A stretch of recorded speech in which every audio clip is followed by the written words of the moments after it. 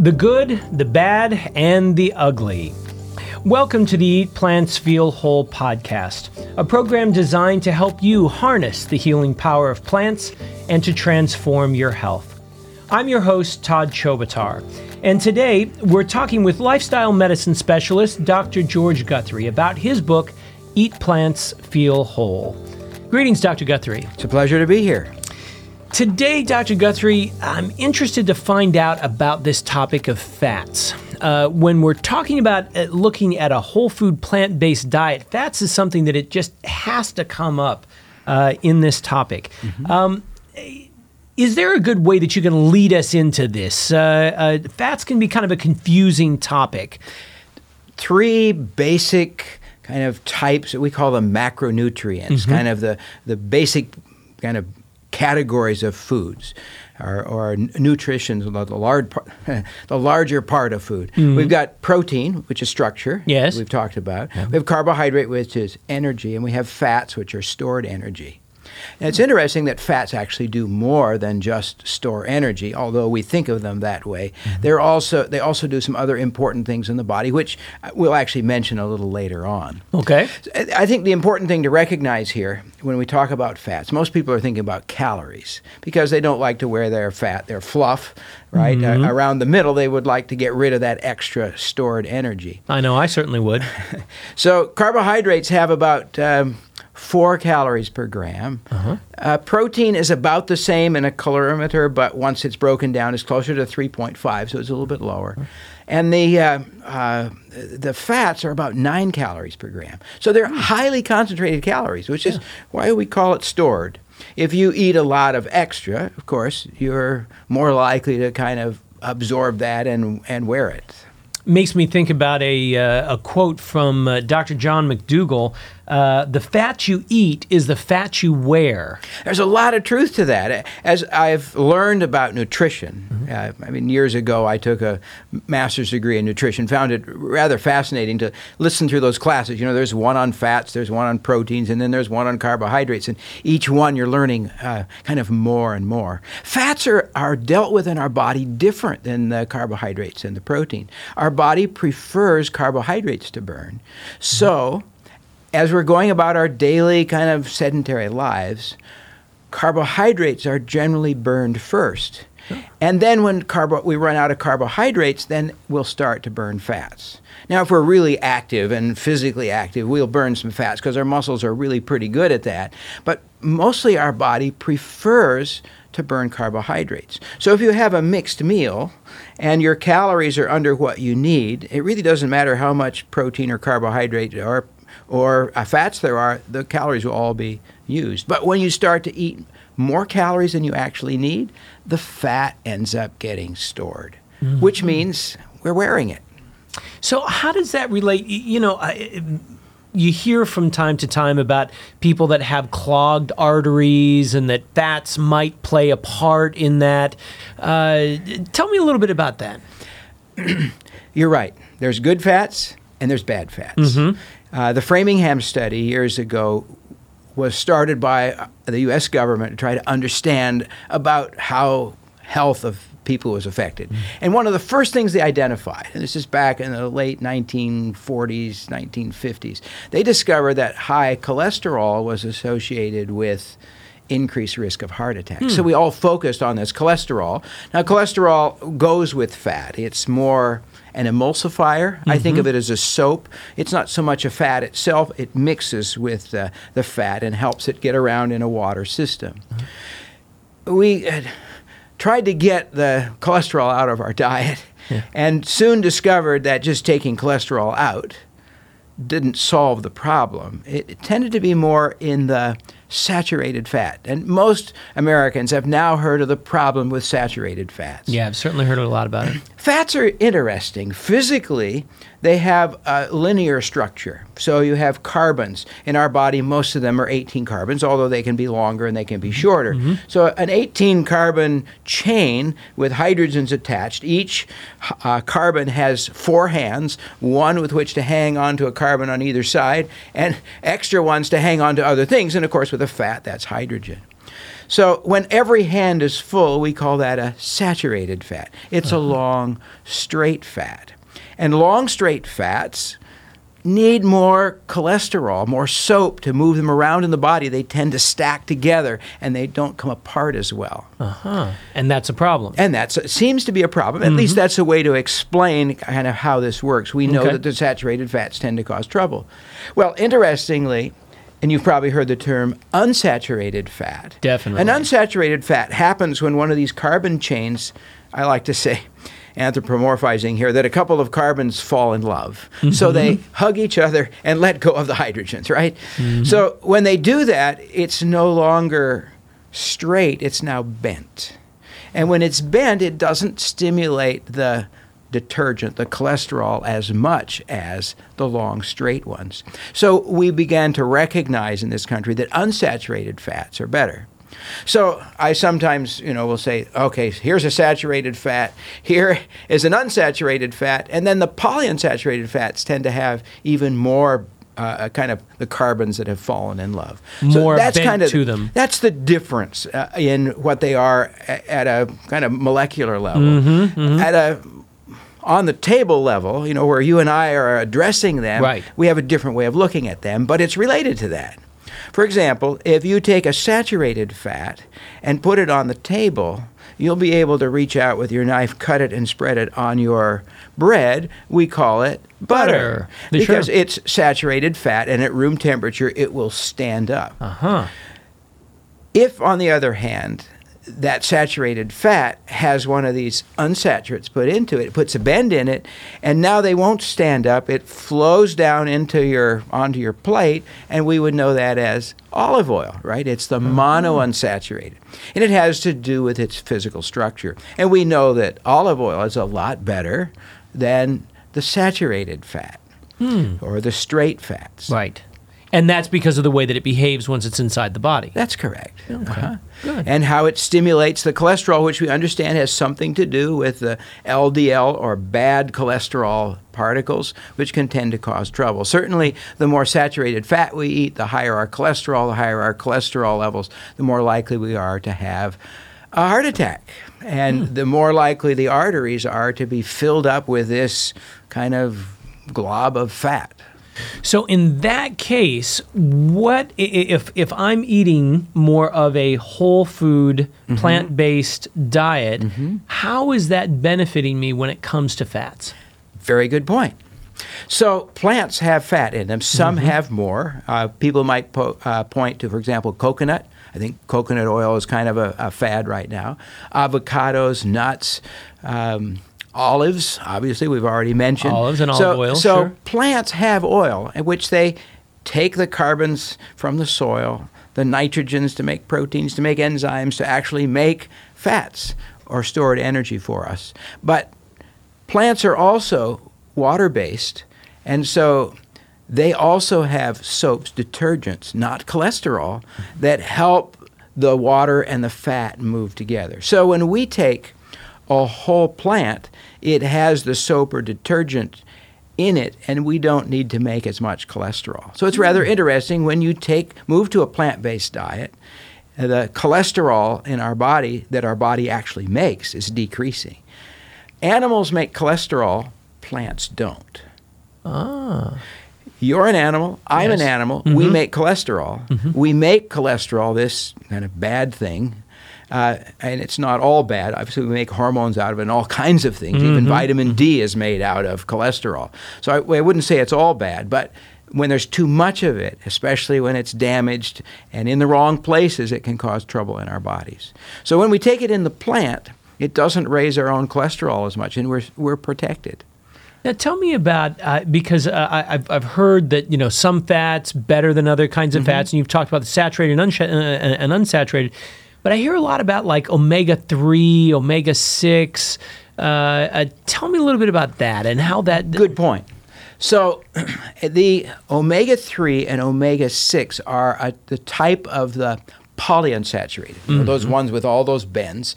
And the omega-3 versus omega-6, the only difference is how close is that first kind of pair of carbons to the end, okay? So the omega-3 would do this, and the omega-6 would do this, because the first one is down here. So that's the basic kind of physical difference between them. The interesting thing is both of these, omega-3 and omega-6, are unstable. So light, air, time, temperature all tend to make these things fall apart. They're much more stable in the plant than they are being taken out. When you take them out, for example, if you were to do one of the highest, for example, in omega-3 is flax.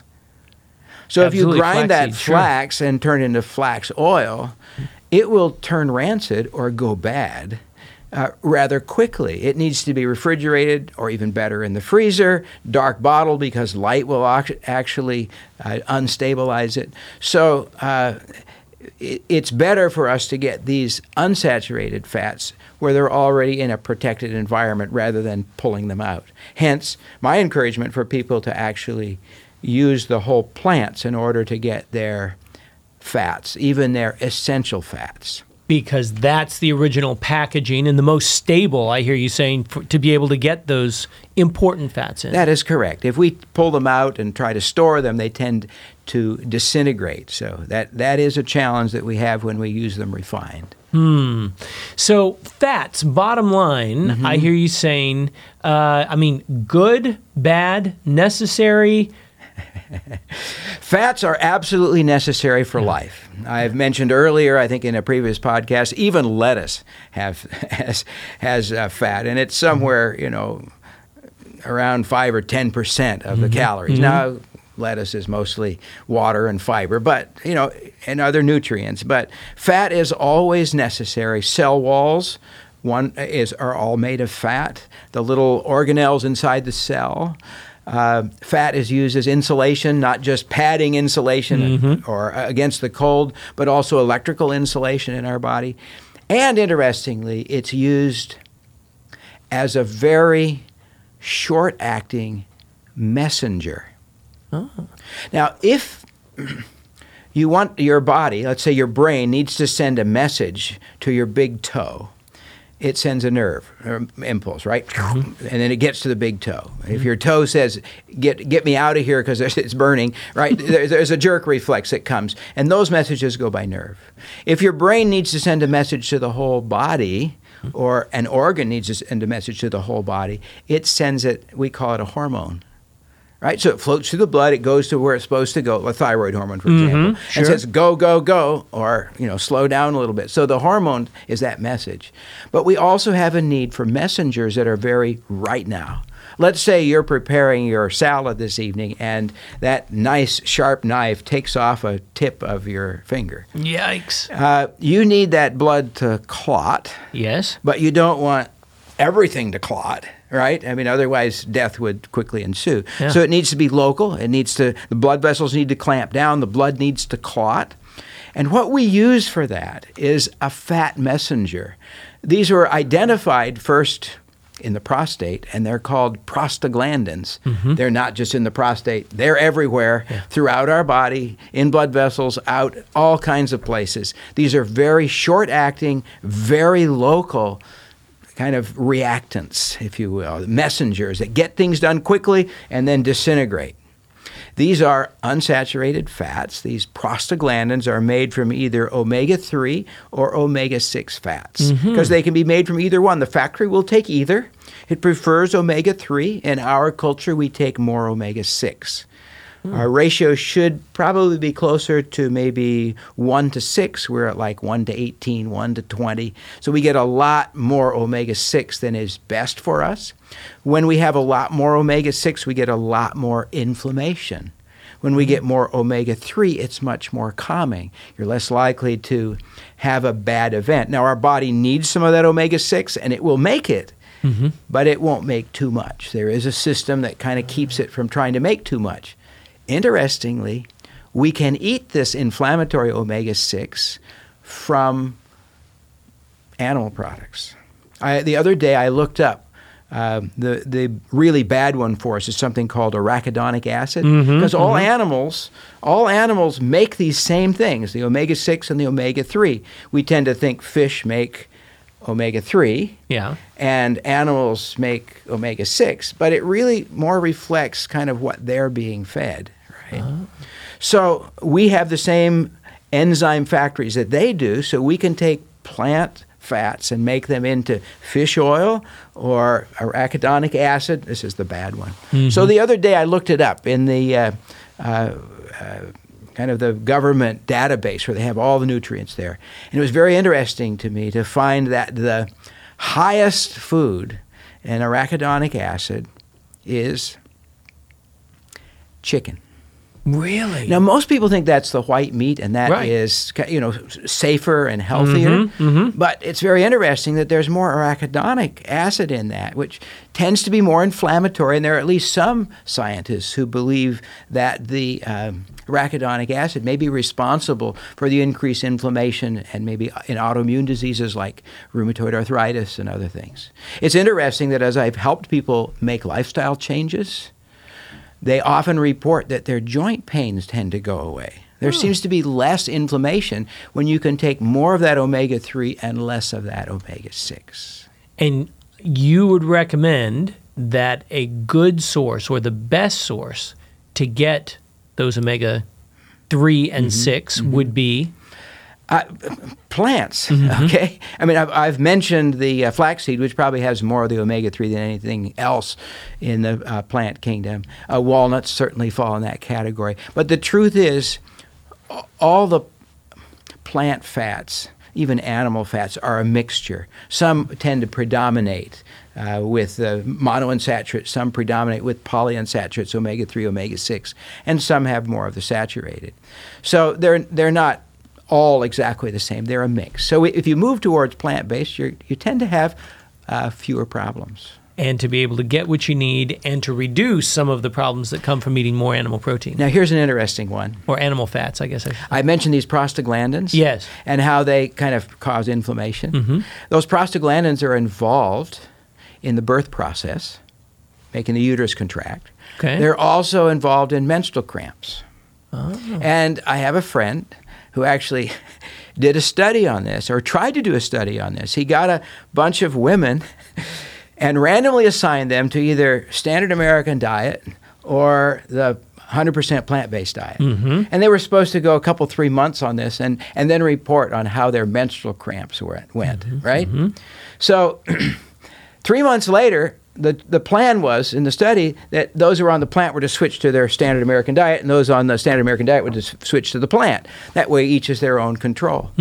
He couldn't get the people on the plant-based diet to switch back to their standard American diet because their menstrual cramps had pretty much gone away. And they said, I don't want that anymore. Wow. A plant-based diet can have an incredible effect on decreasing the inflammatory load in your body just because of the prostaglandins, the improvement in the omega-3. So benefits across a number of different areas when you switch to that kind of diet and lifestyle. Very good.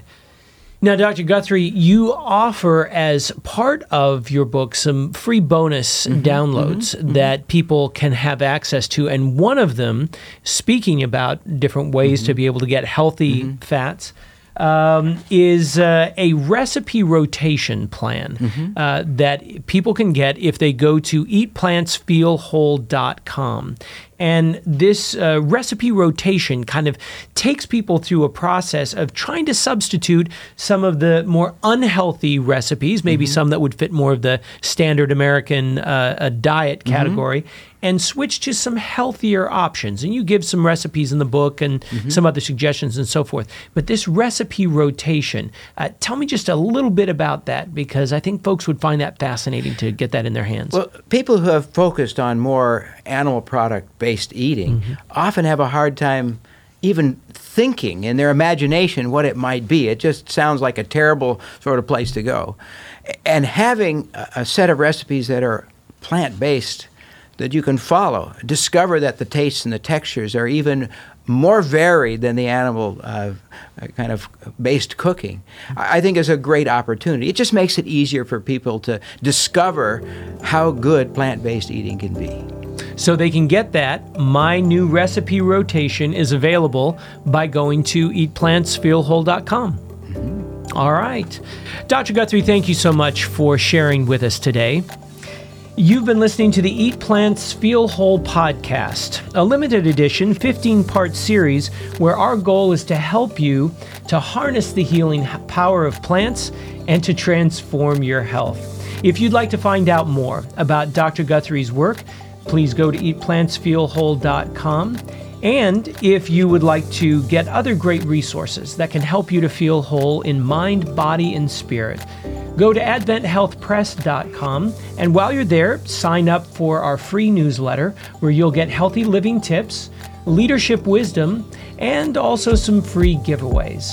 I've been your host, Todd Chobatar. Thank you for joining us today.